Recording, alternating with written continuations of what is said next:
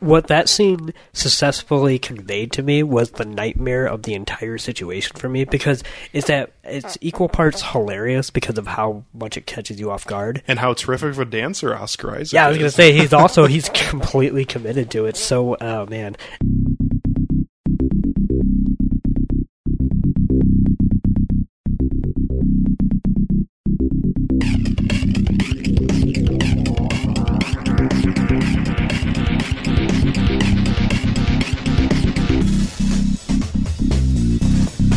Why didn't you pull the machines? Why didn't you call them? You didn't see what was going on? Well, there's no way to determine that, Sam. Yes, there is. An infallible way. They won. Well, it's a casino. People gotta win sometimes. Hey, what do you think? I'm a fucking idiot? Probability on one four-wheel machine is 1.5 million to 1. On 3 machines in a row, it's in the billions. It cannot happen. Would not happen. You fucking Momo. What's the matter with you? Maybe it was the love of the planets.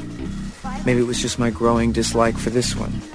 But for as long as I can remember, I have dreamed of going into space. Now that I've met you, would you object to never seeing me again? The biggest regret of my life, I let my love go. That price on my head, was that dead or alive? Don't remember.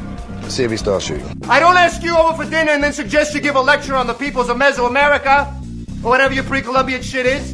This is my job. This is how I pay the fucking rent. The same gentleman that told me that you tried to get your broker's license also told me that you were a straight arrow. You ran a security check on me. Well, when you sail on a boat fit for a Bond villain, sometimes you need to play the part, right?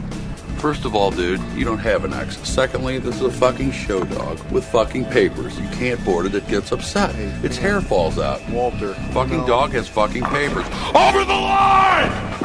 Huh? I'm sorry, Smokey. You were over the line. That's a foul. What happened? Did your balls drop off?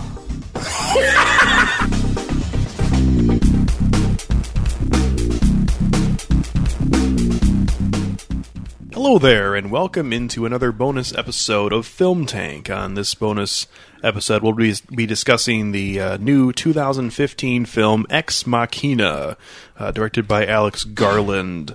On this episode, we'll have Nick Cheney here. Beep, beep, beep, boop, boop. I'm a robot. Oh, you're a robot because there are robots in Ex Machina. Very good, yes. Yes, I put two and two together. All right. I don't know. Matthew McConaughey made his way into this episode, so he can be proud of that. Also, Toussaint Egan here. What's up, guys? What is up, indeed? And I am Alex Diekman. Did you program her to flirt with me? If I did, would that be cheating? Wouldn't it? Caleb, what's your type? Of girl? No, of salad dressing. Yeah, of girl.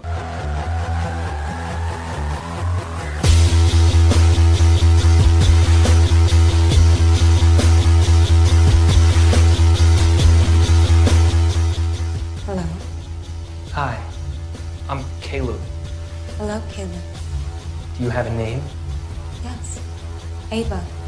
I'm pleased to meet you, Ava. I'm pleased to meet you, too. You feel bad for Ava? Feel bad for yourself, man. One day the AIs are going to look back on us the same way we look at fossil skeletons in the plains of Africa. An upright ape living in dust with crude language and tools, all set for extinction. I am become death, the destroyer of worlds. There you go again, Mr. Quotable. There you go again. It's not my quote.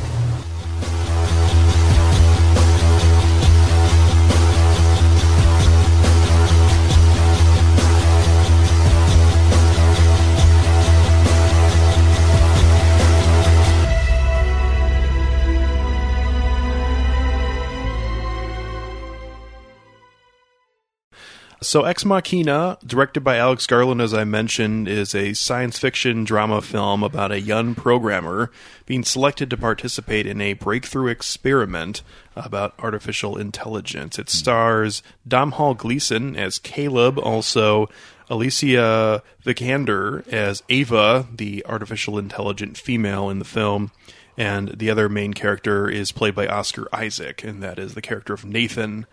We're going to be doing spoilers, so if you don't want to hear spoilers about this movie, probably want to listen to it later, but I think we're going to get into a pretty good discussion because we all have pretty strong opinions on this film, I think.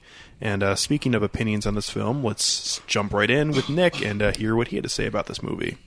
I I love this film. I think when we all saw the trailer so long ago, because they've been promoting this for a while. Yeah, this film's been done probably for at least 7 or 8 months now. Yeah, when we saw the trailer, I think out of all of us, I was the most excited to see this, because this is, besides the fact that this is just right up my alley, I mean, it's got Domhnall Gleeson and Oscar Isaac, who, the latter, Oscar Isaac, is just one of my favorite current actors today, because he's just fantastic. Inside Llewyn Davis. Yeah, that's one of my all-time favorite films. But even Domhnall Gleeson, who I've liked in the little stuff that he's done, well, little films, not little roles, because I thought he was actually a good part of the movie Frank, which wasn't perfect or anything, but even also in Richard Curtis's romantic comedy About Time, like, he kind of surprised me. So as far as the cast goes, I was all in, and then when I saw the trailer, and this just literally builds itself as this cerebral thriller that was almost like a one-act play, as far as, like, it's just people in a room talking for the most part. Well, that is a good way to get you on board. Exactly. So it was one of those things where I was so on board the minute I saw the trailer. Then as time, because it took forever for this to get released, I almost started to doubt that it would be, like, as good as I thought it could be. So I don't know if it was my expectations or something got lowered or something, like my defenses lowered. But we just saw this film yesterday, but I absolutely loved it. It surprised me in ways that I didn't think possible, considering I had read quite a bit about the film and I saw a lot of promotional materials and such. But I think at the end of the day, the thing I'm coming back to is that this is such a beautiful film, like a great sci-fi film, that asks so many interesting questions, but actually doesn't have its characters asking those questions. I mean, obviously these are like the two main characters played by Isaac and Gleeson. They're programmers, and they're literally obviously trying to solve this problem. So they are talking about some of these themes, but there is so much that is actually unsaid that still comes through in the script that I just found just absolutely fascinating. The idea that this entire film is centered around this kind of, I don't know if I want to call it, like, cinematic depiction of the Alan Turing test was just... It just absolutely floored me, and yet that's all it is. It really is just people talking in a room. And I think what it comes back to, as far as what I love most about it, was that I thought it was way more restrained than I thought it could have been. Because maybe because I thought, like, you know, it's going to get a pretty wide release. So I thought maybe because it was going to get to so many theaters eventually that something about this was going to seem a little rote or, like, you know, just kind of shoehorned in mainstream, especially like in a third act or something like that. But no, like, when I went and saw this, I was so surprised by how just wonderfully mute and quiet it was, despite the fact that it's such a talky film. There's so many great scenes when there is way more being communicated visually than there is audio, you know, wise. Like, yeah, we kind of discussed that right after we saw the film, which is pretty natural to do. You can't really go on just leaving, especially a movie like this, which is definitely something that I don't think anyone can go out of just think, oh, you kind of be indifferent. I feel like you have to have opinion one way or the other. And we discussed the first real sit-down after the first session, as this film is set with these sessions between the character of Caleb and Ava. After the first session, Caleb and Nathan are sitting down having their first discussion about how the session went, what Caleb thinks about it. There is so much Oscar Isaac, so much of Oscar Isaac's nonverbal communication, as you bring up in that scene, is just so great. And that's why, for me, and I'm agreeing with you all 100%, he's actually my favorite actor at this point right now, because he is so good at bringing great line deliveries to the screen, but at the same time being a great showing actor. Yeah, it's funny. I want to watch this film again already, which is the first time I would say this year that I've had that experience with the movie, besides Furious 7, but that's mostly just because, like, you know, the spectacle of it. Yeah, where else are you going to get that shit? But this is the first film where I want to watch again, not because it's, like, particularly crazy, because I will say it... While there is like a third act twist and whatnot, it's all pretty organic and logical. And the reason why I want to see this movie again is because once I know how this entire film plays out, and I know everybody's motivations and agendas, I want to appreciate the performances even more with that context in mind, like you were saying, with like Oscar Isaac's, like, you know, like facial reactions and whatnot. Like, now that I know exactly where he stands within this thing, like, I think that'll make it even better. And you know, I'll be able to appreciate those performances even more. At the end of the day, this is one of those films that like I called I called it a cerebral thriller, and on its like surface, some people might not consider it a thriller, which I could totally understand. I kind of think it is for me though, because it's like a thriller in the same way that like a chess match is thrilling. Like it's a thriller the same way that the first hour and 15 minutes of The Shining is a thriller. Yes, like it's all psychological. So of course, if you're not on this movie's wavelength, you're not going to find it thrilling or whatever. But as for someone who loves very heavy sci-fi concepts, because I genuinely don't love sci-fi as a whole. Like I don't go for the big like I'm sorry to our listeners, but like Star Wars or just anything that's just like sci-fi and that's it. Like I like sci-fi when it's like Primer or like the little indie movie of last year called Coherence. You want the cerebral, more small scale, high concept sci-fi, whereas like Star Wars and Star Trek are more in line with space operas. Exactly, and those are not like bad films or anything like that, but they're just not what I want to get out of a movie. So like, when a movie like this comes along, which I feel like there's always like one a year, that just completely lays out these amazingly heady sci-fi ideas. But I will say this, compared to like a movie like Coherent, it's surprisingly coherent, because I will say this, like we saw it yesterday. It was a Sunday afternoon, and our theater was pretty packed actually. Like I was surprised that many, I'll say this, like middle-aged people showed up for this kind of a film, I'll say. And I think it's a testament to how good this film is at conveying its ideas and drama, that I was literally hearing like somebody like over 60 telling his wife like, "Oh, you were right," when like when a certain twist was revealed, because that's just how engrossing it is, and yet how simple it conveys its big and complex ideas. So I could go on for hours, and maybe I will, but we can definitely pass it on. Alrighty, well, Toussaint, let's hear from you. What did you think about this movie as a whole?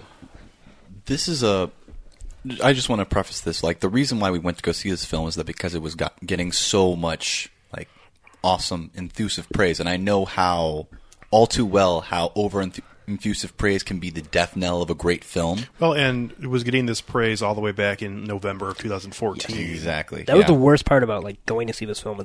Like I said earlier, it took so long to get released that like all my hope was dashed before I saw the film, which I guess was a great thing. Yeah. I will say this about the film. It's not a game changer. It's not going to be a paradigm shift in how we look at AI in different types of science fiction films, but rather it is just a good AI film, which I feel like we haven't had that. We haven't had that. Chappie wasn't good.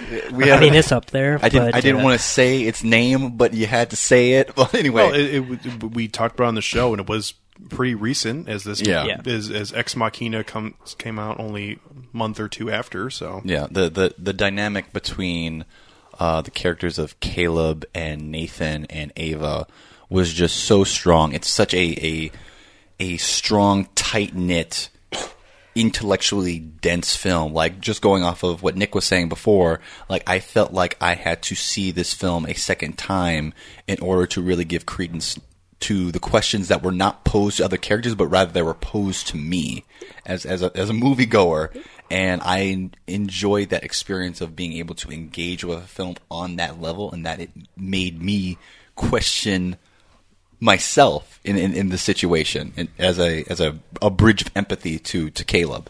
So yeah, I really enjoyed it. I think this film, like you just said, but we've been saying, like it does ask questions of its audience without having its character asked, because when like Oscar Isaac and Domhnall Gleeson's characters are having a conversation, and he asks something. He asks Domhnall Gleeson's character. I'm always going to forget their names. I guess maybe someone should tell me. So Caleb and Nathan. Caleb and Nathan. There we go. Mm-hmm. So when Caleb and Nathan are having their conversation after the very first session, actually, or maybe it's the second one, and when Nathan basically asks him point blank, like, how do you feel about Ava? And you kind of understand what he's insinuating. No analytical shit. Just tell me how you feel about her. Like that's the kind of question that the movie's already asking the audience, even though it's not like making that like point blank. So when we get to certain scenes of like questioning whether like Domhnall Gleeson's character is reasonably attracted to this, AI robot, like I can't believe that you could be sitting in that audience and not just wondering about yourself and like what you would feel in that situation, because it makes you uncomfortable in a way that I feel like you would recognize as human. Because at least when I watched it, I'm watching that going like, like, okay, this is a movie, and yet I'm watching this and would I be attracted to her? Because I feel like Hell yeah! No, that's the thing. It's like, I would, and yet, of course, like Domhnall Gleeson, I wouldn't want to, like, fall for some kind of trap or something like that. So that's why there's this wonderful psychological tension that it's like a mind game that Nathan and Caleb are playing, and yet there's also another mind game happening between the film script and the audience itself. What is interesting about this film is that the artificial intelligence that Oscar Isaac is trying to create, it's interesting because you can't really get the motives of his character Nathan fully grasped, at least from one viewing. I wasn't able to. Yeah. He is a character as Nathan. It seems like he's almost trying to create someone who he feels is on the same level as him in terms of intelligence. But just below. I don't know. See, I think that's kind of part of how he's made this film, is he created this labyrinth in this house of pretty much the character who he's creating, which in this case is Ava, and we get to know that he has been creating more versions. Well, they are well, versions. that is a Freudian slip for sure. Yes, that is. We'll get into the interesting that all of Nathan's creations are female, but all of the versions of the Ava 1.0, 1.5, 2.0, and finally he's gotten to the point where he's created self-awareness with the artificial intelligent being that is Ava, and she is able to use all of the not human abilities, but being able to put a thought process together for how to get out of a situation that she is in, which is another thing about this movie that I feel like is so interesting, because even though it definitely is a science fiction, and I guess you would even call it a thriller, even though it is a lot more of a conversational film rather than a by the book thriller. Right. This film, I feel like, does so many different things on so many different levels. This film in the first act is way more funny than I ever thought it was going to be. It's hilarious. And there is a terrific, out-of-nowhere dance scene involving Oscar Isaac. He just soaks up this entire movie. But I want to quickly mention that dance scene just a little more, just because I was completely caught off guard by it, and it was wonderful. That is going to be, like, if we somehow do some kind of, like, top scenes of the year at the end of the year, that'll easily be in my top 5 or something. Because what that scene successfully conveyed to me was the nightmare of the entire situation for me, because it's equal parts hilarious because of how much it catches you off guard. And how terrific of a dancer Oscar Isaac is. Yeah, I was going to say, he's completely committed to it. So, oh man. And, but also it's so weirdly, it's almost Lynchian, and like, it shouldn't be in this movie, but it is, and that's what makes it scary. And it also comes right at the time when, Caleb's character is starting to kind of realize some of the more nefarious aspects at play here, as far as like what Nathan is trying to do and what maybe he's manipulating him. So, that is the most blindsided you could ever be, is if you have Oscar Isaac starting a dance party in the middle of this realization. But going back to what you were just saying earlier about how this movie is doing so many different things, I agree with that. And I think that's one of the greatest things about this movie, is that it does these different things so well that if you were to strip any one of these individual parts from the movie, you still have a pretty engaging movie. I mean, they all add up to be the whole and the sum of the parts that it is, and that's what makes it great. However, like, pretend this movie wasn't about AI or something like that. The relationship between Caleb and Nathan, like, just them talking and, like, them, I would watch an entire movie of just those characters hanging out for a week, as far as, like, the drama that comes out of that, and yet also the comedy that does as well.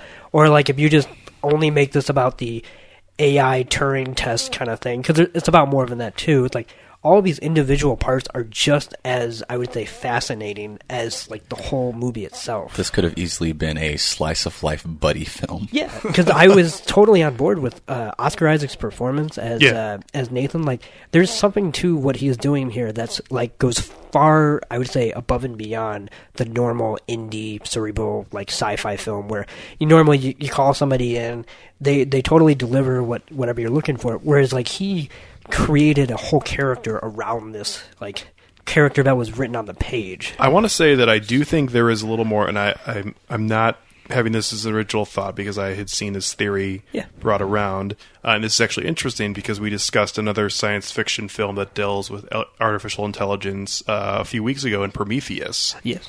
And there is a line where Oscar Isaac says something about Promethean. He has almost a mention to it, and it was brought up by somebody that there are some more parallels than you would think about between the Titan Prometheus and Nathan's character. The most obvious being that Prometheus is pretty much, his liver was pecked out pretty much every day. Yes. And Oscar Isaac in this film, for better or for worse, it is a bit of a plot device, but he is a excessive alcoholic throughout this film, which is another character trait that is just one more thing added to his character that already is extremely interesting. And then you add in, and that's another thing, because another avenue this film has is it delves into art, as it mentions Jackson Pollock, and there's an entire scene which almost had like a Tarantino feel. Is like, here's this right turn into this 5-minute discussion about Jackson Pollock, and I feel like he feels as himself as a creator first, but also as an artist. Like, he is creating life, and he is putting his brush to the canvas. Going back to your roping in with Prometheus, there's that early interaction between Nathan and Caleb, right? Where Caleb is saying, "It's like, you're not talking about," when they're talking about AI. There's like, you're not talking about the history of man, you're talking about the history of gods. And then you have like Nathan, who's totally aggrandizing himself, is like, "You're not a human, you're a god." And it's like, and in roping that back with Prometheus, like, Prometheus himself wasn't a god, he was a Titan, and the gods like totally like shut his shit down and had his liver pecked out. Yeah, like, so is what happens in this movie. Yeah, because it's his own creation. Of course, now we're going to get into spoilers, I think. Yeah, but like, that's one of the other great things about this script is that this is it's almost like a retelling of like Frankenstein, like for the modern age, because we're no longer interested in monsters, but we are interested in this artificial intelligence kind of fetish we have as a society. And so what's great is that Nathan is such a smart individual, and I mean this like in so many different ways, because both like he's not the stereotypical like quote unquote nerd or something that like maybe a lot of other films would have gone down the road, because he's not afraid to. He's both self-aware. He's very self-assured, which he has to be because he has to program self-awareness. Like, and that's why it's an important character trait for him to have. But yet he also is this very like he's almost like if you can think alignment, like I want to say, with him, because for example, I guess here's a good way to explain this.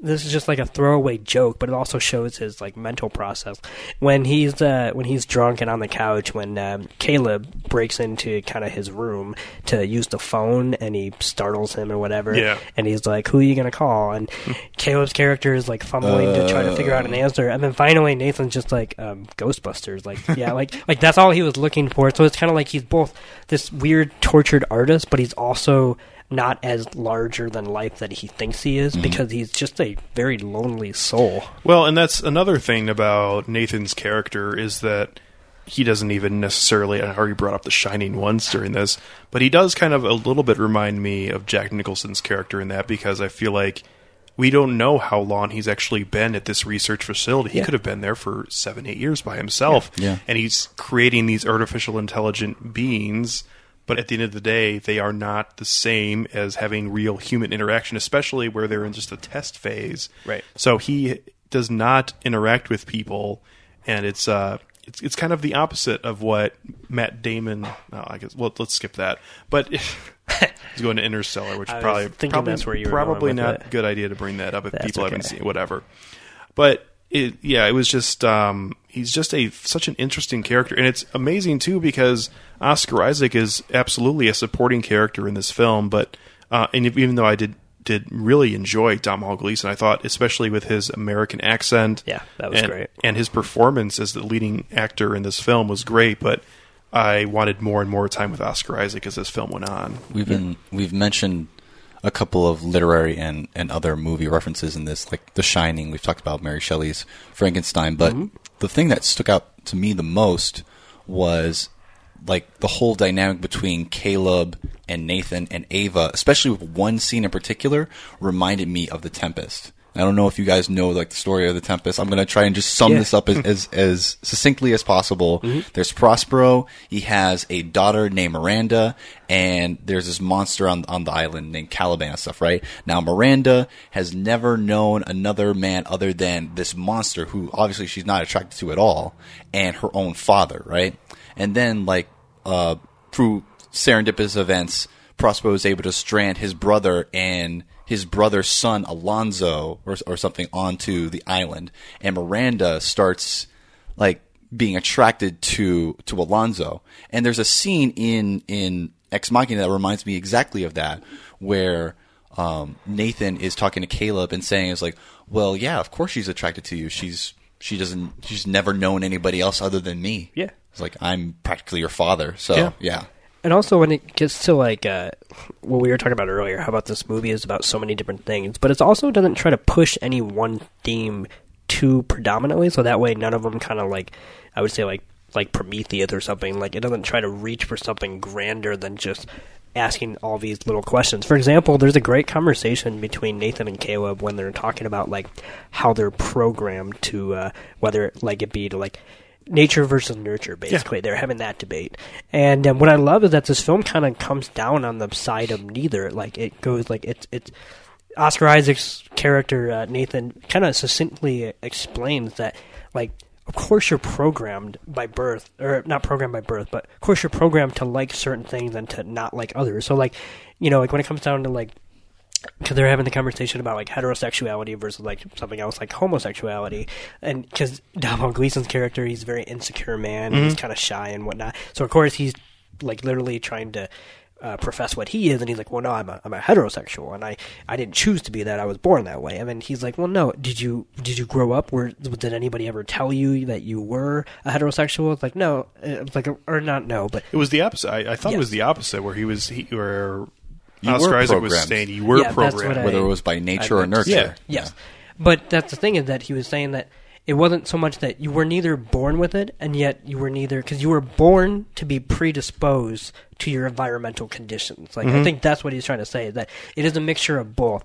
And so it's something like that, like, you could base an entire film around a nature versus nurture debate, you know, and it could be a good film or whatever. Shit, that's an entire paper on gender right there. Yeah, and so, but, like, this film can successfully convey I would say, a coherent and profound theme like that within a 4-minute scene that's also masked by a hilarious throwaway joke when he says, what's your type? And then he's like, what, in women? And he's like, no, in salad dressing. Yes, in women. You know, like, it never, asshole.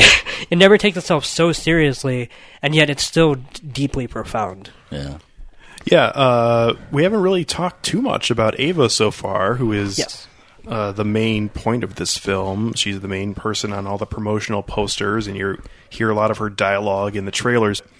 It's interesting because I feel like when it comes to artificial intelligence, it's almost, as I mentioned to you guys before we started recording this, it's almost become its own genre at this point, where there are science fiction artificial intelligence films, and there are a ton of them out there now. So oversaturated at this point. And even, like, great films, like we had Her in 2013, you know, like, which is a great film, but ultimately that film wasn't about artificial intelligence. It's about human relationships. Right, it's more, so it's kind of like, this was the first, I would say, pure film about artificial intelligence, and about, yes, so many other things, but it's about that, and it actually somehow, I don't know, got it right, because it's such a abstract concept that it would have been so easy for this thing to fail. But, like, you were just bringing up Ava, and I'm going to ask you now because I forget, but what is her name in real life, the actress? The actress's name is Alicia Vikander. Okay, so I got to say right now is that I feel like she'll be a very underappreciated part about this movie going forward, just in the future or whatever. But even if Oscar Isaac, I would say, is like a scene stealer and probably the best part about this movie, I feel like what she's doing is even more complex, because I truly kind of got chills in some of the scenes. Like, this was like the antithesis of what Michael Fassbender is doing in Prometheus, which is he was playing an android that looks like a human being, whereas she was playing, obviously, like an artificially intelligent being in almost a robotic kind of body. And there were so many moments of uncanny valley where I wasn't sure what I was looking at because her performance was so good that I genuinely was, like Domhnall Gleeson's character, trying to figure out if there were flaws in her quote-unquote system. Yeah. One thing I want to raise about Ava, like just detracting just from her behavior, but just from the actual design of Ava, like the visual production design, like I love the design of this robot. My favorite part about it was the electronic hum that exerted off of her torso. It was like, I think it really captured a sound that everybody has heard, but it's almost undescribable. It's the humming white noise of cicadas in the middle of the summer. It was just like, it was really, really cool. Yeah. Well, and another thing about her character is that her appearance is really only her face, that she gives off her facial features. And I feel like and not that this would have been the same way in any other films, but I feel like the face is so important for humans to have contact. We talked about earlier with Oscar Isaac giving off these nonverbal cues just from the movements he's making with his eyes or his mouth or shriveling his nose or whatever. But I feel like it's interesting because so much gets into this film, and it actually ties it in really well with the information that we gather from the internet, whether it be from Google or in this film, it's from Blue Book, which is basically Google in this film. And that's pretty much Oscar Isaac's company, and he runs the biggest search engine in the world. And I feel like that's something that Toussaint mentioned yesterday, which I'm not going to steal it from you, but I'm going to kind of lead back into you talking about it. Steal it. Oh, well, yeah, well, whatever. We're all together on this, right?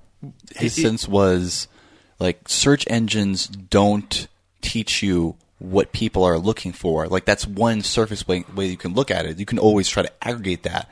But search engines, like, teach you how people think, because there's this whole, like, the theory of neuroplasticity, in that with the advent of search engines and other types of, like, digital repositories of information, that the fact that our brains are changing for the fact that we're auto-correcting and trying to find a way to phrase our requests in different ways in order to interact with the system, in order to retrieve these new results with more specificity. Like, our brains are changing in such a way that we don't have to allocate so much space just for this minutiae information, but rather we are also relying on these external drives of memory, such as the internet. Well, and Oscar Isaac's character Nathan uses that exact method, what you're talking about. Yeah. And that's how he creates a lot of what goes into his artificial intelligence creation. I think that's why, getting back to Ava and her face and being a prominent feature, that the face in today's world is just as important, if not way more important than it has been forever, because we see people's faces, whether it be seeing pictures online or anything like that. Faces have become like the new like ID, because like obviously, as far as like, and that's funny because on the ID badges that both Nathan and Caleb have, their faces are on their ID badges. It's in the nothing. movie. Yeah, it's not more technical than that, because like obviously, you know, like we have a lot of science fiction stuff that likes to do like retinal scans and fingerprinting and whatnot. But this is literally like it's almost acknowledging that in today's modern world, like if you go to like on Facebook or whatnot, you'll literally, if you click on a picture, you'll see white boxes around people's faces, because they can, just this website alone can pinpoint where somebody's face ends and begins in a picture, and will ask you like, who is this, and you know, ask you for that kind of and it also knows who that is. Yeah, that's the other thing, is that it'll usually guess who it is. Like you just so it is scarily prescient in this society. With Ava's design, I think that it speaks volumes, going back to just identifying people by their faces, because why are faces so important? Because they reveal not only the things that we're trying to say, but the things that we're not trying to say. The fact that Ava is intelligent enough of an AI and of an artificial being that she is able to confidently intuit and read nonverbal cues, like that should almost pass the Turing test, on its own. And you find that out actually pretty early in the film. Yeah. She is a lie detector, and she is always right, no matter what you think you're lying. She knows every single thing. How did you know that? It's like by the posture of your face and your eyes dilating. I was like, whoa. And I feel like another thing, Nick, you talked about wanting to see this movie again, and I am right there with you. I feel like that is a benefit of seeing this film for a second time, is there are so many small scenes where you see Ava going off and just looking out the window or drawing a picture or whatever. I feel like it's not quite like a Fight Club change after the twist at the end of the film, but I feel like you'll view those scenes differently the second time through. I love her drawing style, too. I love her drawing style because it's so different than what has almost become standard for the fact of iRobot, where you just like scan it, but rather you never see her actually draw these things, but it's like this weird tessellating like network of triangles that kind of like cohesify into like either a tree or a face or just a net in itself. I thought it was cool. We spent a lot of time talking about the characters, and that's great because the characters really are what makes this movie. Although the script is great, and a lot of the decisions made by Alex Garland, because he was both the writer and the director of this film, are much more withholding than revealing, which is great.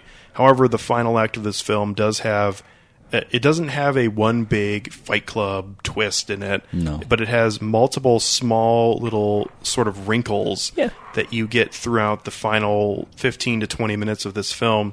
I want to get your guys' take on the ending of this film and kind of the message this film has, because I feel like the message, although nothing groundbreaking, that I mean, it's nothing I haven't thought of before or heard of before, but at the same time, I feel like it totally makes sense for what this film was. Yeah, I thought the last third of the movie was fantastic, and the reason why I think that is because, like you just said, it's nothing I would say groundbreaking or something I've never heard before. However, it's weirdly contemplative about the message that it is sending, because, okay, if Nathan, he created this being and he created a few other beings as well. So what I told you guys yesterday when we were having our big conversation was that one of the things I loved about the ending was that the whole movie kind of sets itself up, even if that's almost like a smokescreen, but the whole movie sets itself up to be like a cinematic Turing test, right? Mm-hmm. And what's great about that is that that's also Nathan's fatal flaw, because what he doesn't realize that if he creates an artificial intelligent being that's pure, like that can completely pass off as humans and whatnot, then he will both pass the test, and yet that'll lead to his own downfall, because then he will have created a person that he can no longer control, which is something he very much, I think, likes, because we see some of his interactions with some of the other, the past iterations. We can say they don't really go that well. No, they don't go that well, but he's also he uses them for his own advantages, and like we even see it in the character he actually currently still has, too, in his compound, the Kyoko character. Which is created for a much different purpose than Ava was. Yes, she was literally created to be a kind of subservient, like almost secretary / sex bot, yes. And so kind of like, and it shows you like the value he places on these, quote unquote beings. So it's kind of like, if he's truly going to pass the Turing test, then he's also going to have to accept something that he's never willing to accept, which is that they have a consciousness and that therefore they deserve to live their own life, which is something he doesn't obviously want. So I kind of like that. I brought it up earlier, and I'm kind of starting to see it even more and more, but that Mary Shelley Frankenstein parallel to this, without it being overt. It's not like this is purely like a Frankenstein monster movie or anything like that. So I was all on board with this third act, and I especially liked how elegant it was too. I mean, when Ava's character comes up to Nathan and basically decides to destroy her master and creator. I read so many reviews before we saw this that was calling it a slasher film. Or not that it was a slasher film, but that it turns into a slasher film and whatnot. And okay, yes, there is a knife at one point, and that is like, that's where the comparison starts and ends, because when it actually comes to that moment where they're face to face or whatever, it is so, like I said earlier, restrained and muted that the most dispassionate case of murder I've ever seen on screen. Well, and another thing is too, because we see someone stabbing someone in any other, you can't just like stab them. You have to like give an effort to it. You get the knife through their body, and she, being a robot, her mechanical arms move differently than humans do, so she's able to do just a slow, quick stab, right, very fluid, right into the chest. And it was honestly captivating for me. And what's great about that is that comes after because that's the second time he gets stabbed, right? Because first it's Kyoko that stabs him, which I love because and it's almost like a little metaphor for, like I was talking earlier about his fatal flaw. Because first Kyoko does the kind of the same thing where she stabs him in the back. So obviously that's something that he's not himself conscious of, as far as like he didn't quote unquote see it coming, just like he didn't see the idea that if he created fully sentient beings that they would obviously revolt and whatnot. And then when Ava basically like takes it out, or does she? I can't remember. Does she take it out, or does she have her own? I want to say that Oscar Isaacs finds a way to take it out, doesn't he? Yeah, he takes it out, but then backs up into Kyoko when he's dragging Ava. And Kyoko is standing right behind him. I don't know if she steps forward, but right.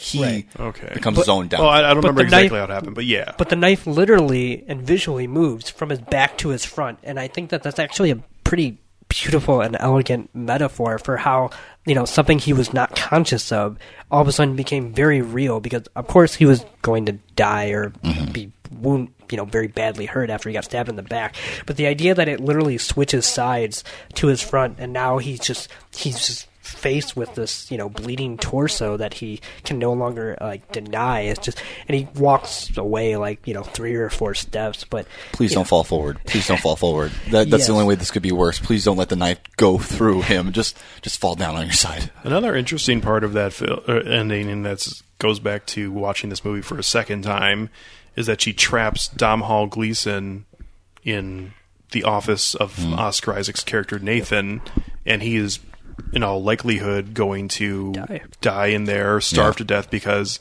that's the whole setup of this movie, which is also another great part of this, is that the setup, I didn't even necessarily know that it was going to happen the way it was going to happen, with the only certain key cards can open other things. And even Domhnall Gleeson changing the code, because he's a coder, of it, so nobody's key can open anything, really, other than the one that Ava ended up having. But I feel like that's such an interesting statement about the end of the film, where Ava needed to kill Nathan to escape from this, but she almost... And it's funny because you see her having such a great relationship with Nathan, but at the end of the day, she was using him so much that she almost looked down upon him as she trapped him in there, almost saying that's a bigger message than taking pity almost on killing Nathan, where she is trapping him for a much worse death, I would say. Not even a second thought, but going back to the interaction between Caleb and Ava, like you clued in on it before, Nick, when we were talking about the larger themes outside of just AI, when Caleb and Ava are talking to one another. And they're going for that whole battery of questions. Like, I'm finding myself asking myself these questions, and Ava's asking him, what happens if I fail your test? And I was just like, I don't know, Ava. It's like, it's not up to me. And it's like, why is it up to anyone? It's like, that speaks not only just as the created to the creator, but also for the simple fact that all the humans are male, and all the robots are females. Like, that speaks also to the note of a woman asserting her own autonomy over her own body and her own life. So. Yeah, that was the other thing, is that this movie definitely has some stuff to say. I want to say about gender, like you're just pointing out now, is that, like you just pointed out, that yes, all of Nathan's creations are females, and there is something sick about that, because it seems that apparently that's the If you were to take it as like a hierarchical type thing, he has to exert power over something. So exactly. So apparently, he doesn't conceive the idea that a man exerts power over a man. Apparently, it's just completely. It's like he talks about in the film to Nathan, that it's evolution.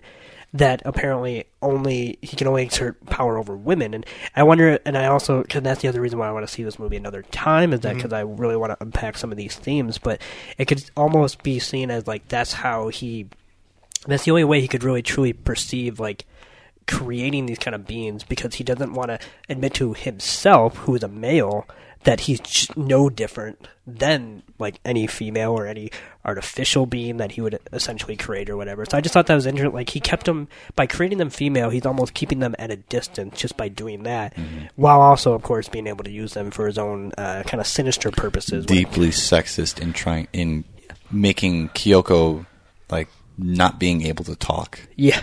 That's another thing. She is not able to speak, so she is a slave at the very root of the word. Yep. All right, guys, let's move on to ratings, as I think we've done a pretty nice job. Just want to mention one more thing before I get into like ratings or anything like that, but because I don't normally want to talk about this when it comes to a film, but I will say this is one of the first films in recent memory where I was very, very entranced by the film's set.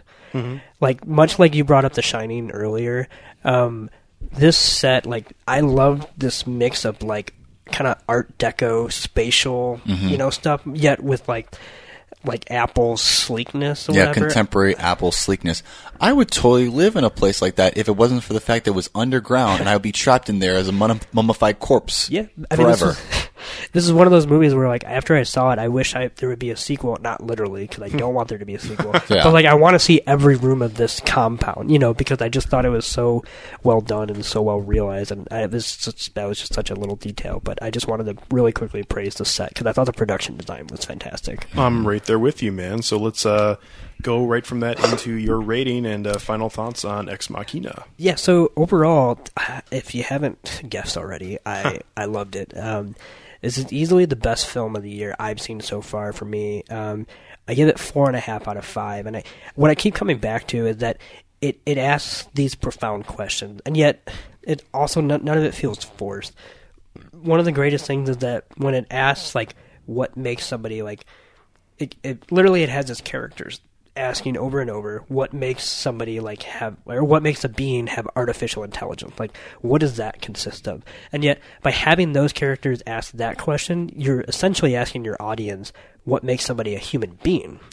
And what I loved about the script and these performances were just all the little parallels. Like, I love Domhnall Gleeson's character constantly quoting all these famous writers and whatnot, which he literally Mr. Quotable. Yeah, Mr. Quotable. He sounds like a search engine himself. Well, and that, don't want to go too far off of what you're having your final thought, but that was something that I was concerned about when I first saw the trailer, because I put a lot of stock into trailers, which is sometimes a bad thing.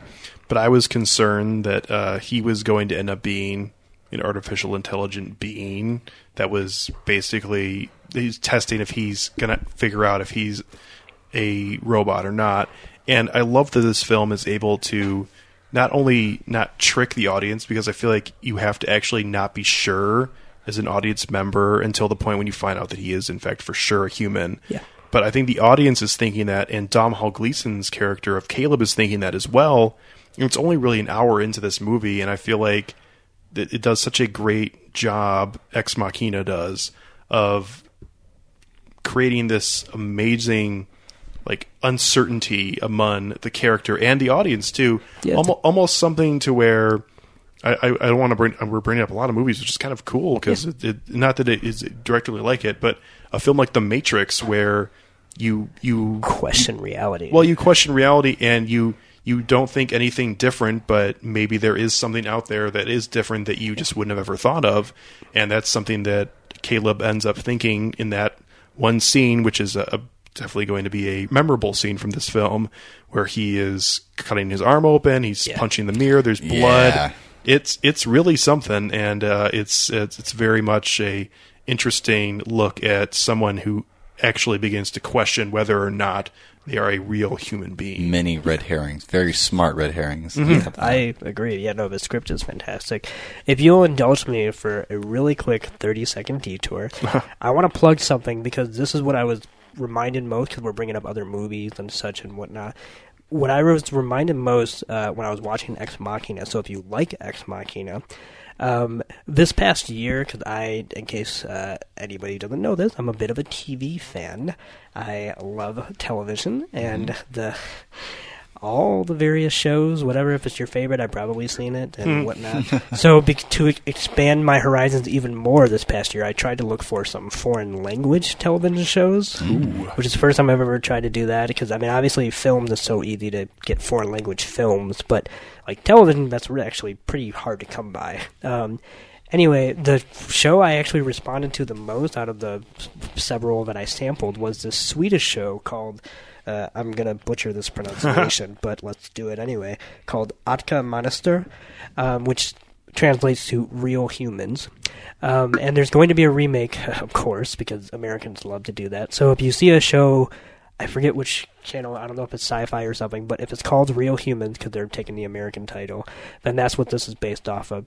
But that's exactly what that show is about, as far as like it's about autonomy and artificial intelligent beings coexisting it's almost like that show takes place where Ex Machina leaves off, because it's as we know from seeing the movie, we see Ava entering society for what's essentially, what I love about that ending is that that's the true start of her Turing test, as whether she'll actually be able to coexist. So I just have to plug this because there are so many similarities as far as these characters and whatnot that, like you said, this is nothing original or whatever, and there are other good properties, but because there's been such shitty AI films and other stuff out there, that I have to say, but besides Ex Machina, if you want something good, and it's kind of hard to track down, and I won't endorse illegal ways, but there are ways to get this show. Look for the Swedish show Real Humans. Sorry, I just really quickly wanted to get that out. That's fine. But overall, when it comes to Ex Machina, I absolutely loved it. I thought the script was fantastic. These performances were literally amazing, like Oscar Isaac and all that. And I can't wait to see it again, which is, it's the first time, I mean, we're already in April, and I have not felt that all year, which is kind of amazing. So I'm glad it came along and did that for me. Excellent. Let's get to Sans rating. All right. So this entire film is a Turing test, not only between Caleb and Ava, but the film itself and for the audience. At least that's what I felt, because coming into this with the knowledge of the previous tropes of artificial intelligence films and knowing that there would likely be a big twist, I was constantly ping-ponging between two different propositions, whether or not Oscar Isaac's character, Nathan, or what's his name? Caleb? Caleb's, either Nathan or Caleb was going to end up being a robot. I thought that I had to test whether or not this person was human enough in order to pass for a human versus being a robot. And it turns out neither of them were a robot. They were both humans, very fallible humans. Which is almost proof positive of how Ava so wonderfully passes the Turing test, that she's like a smokescreen, because then you start looking at the other characters thinking, well, if she's not, like, could they be a robot? So I agree. I was already entering from the default position of knowing that Ava was a robot, but I was so like entranced by her performance and by her inquisitiveness and her responsiveness to Caleb that she totally like got off the table when it came to me actually like looking at these characters. And I think that she totally like passed that in that regard. As regards to the ending, I still don't know how to feel about it. I don't know if I'm supposed to be cheering for Ava or if I'm supposed to be absolutely terrified of her, for the simple fact that she is exerting her own autonomy and her own sense of sovereignty, and that she has her users, her creators have outlived their purpose in being her shepherd and being her teachers, and now she is going out there and she's going to be teaching herself. And the fact that she leaves Caleb to die in the actual compound. It was very much like the ending of Saw 1, which is kind of funny, but it's very she's leaving him in a tomb basically to die. Yeah, but there's no judgment on her part. It's just completely like Nathan was right in the end. Like she was using Caleb in order to get out, and the fact that she was able to kill Nathan so dispassionately and able to leave like Caleb to his death so dispassionately, it is, man, I feel bad for humanity. We're fucked. Oh God. I would have to give this film, echoing Nick's sentiment, I'm going to give a 4.5 out of 5. Very high praise from both of you guys, and I'll have to keep on the hype train here. I think so. I really absolutely love this film. Going into it, I had my doubts as to how I'd feel about it. Sci-fi is it's not, I would say, a difficult genre for me, but I feel like I love so many things about it. But there are so many stereotypes and tropes about the sci-fi genre that I'm just good without. And I feel like this film pretty much brought everything to the table that I genuinely have grown to love about film, whether it be the characters or the script or the setting or even the cinematography, which was beautiful in this film. And I feel like there are so many things that are below the surface for this film that are messages throughout it from the filmmaker to the audience. And it's just beautiful. And one scene that I always go back to is when they are climbing, because they're in this weird mountain, hilly area wherever they are. And there's like by a waterfall, too. Yeah, there's a huge waterfall. There's grass, and there's like every single ecosystem available, because you see like glaciers at one point. That's a little weird, but that's all okay. That I surveyed. I'll go with it. It added to the surrealism of the whole thing, which I liked. And we just see a shot, and this is just the very beginning of it, and Nathan is kind of on this plateaued part of this hill, just surveying the area, and we see Caleb slowly but surely making his way up to there, and as soon as he gets to that same place where Nathan is, Nathan turns around and immediately goes up higher right away. And I feel like that's a perfect description of how Nathan views the rest of humanity as himself, is when they catch up, I'll just go another level higher. Yes.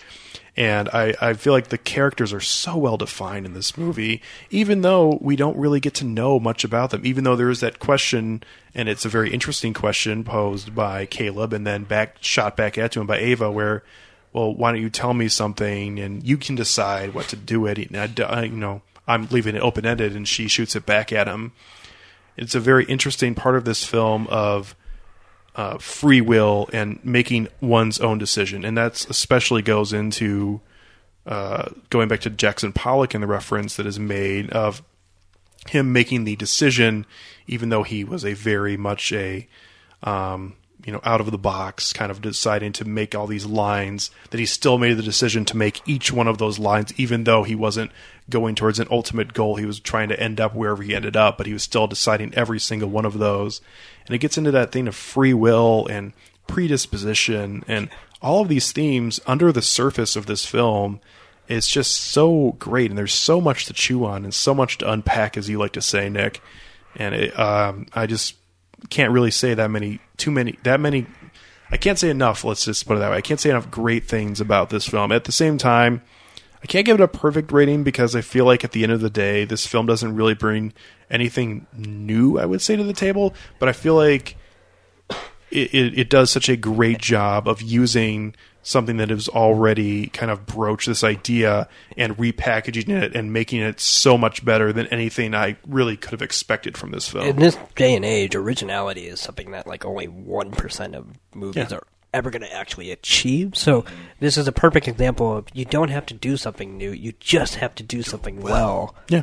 And that's all it takes, and I think this is a great example of that. And kudos to Alex Garland, who, again, I'm sure will be getting another chance, and he will probably be getting some more money than he had for this film, and more of an opportunity with a bigger cast, perhaps, which that's one of those things where maybe this is something that he should stick with. These small, you get to learn so much about these characters without even learning that much about them.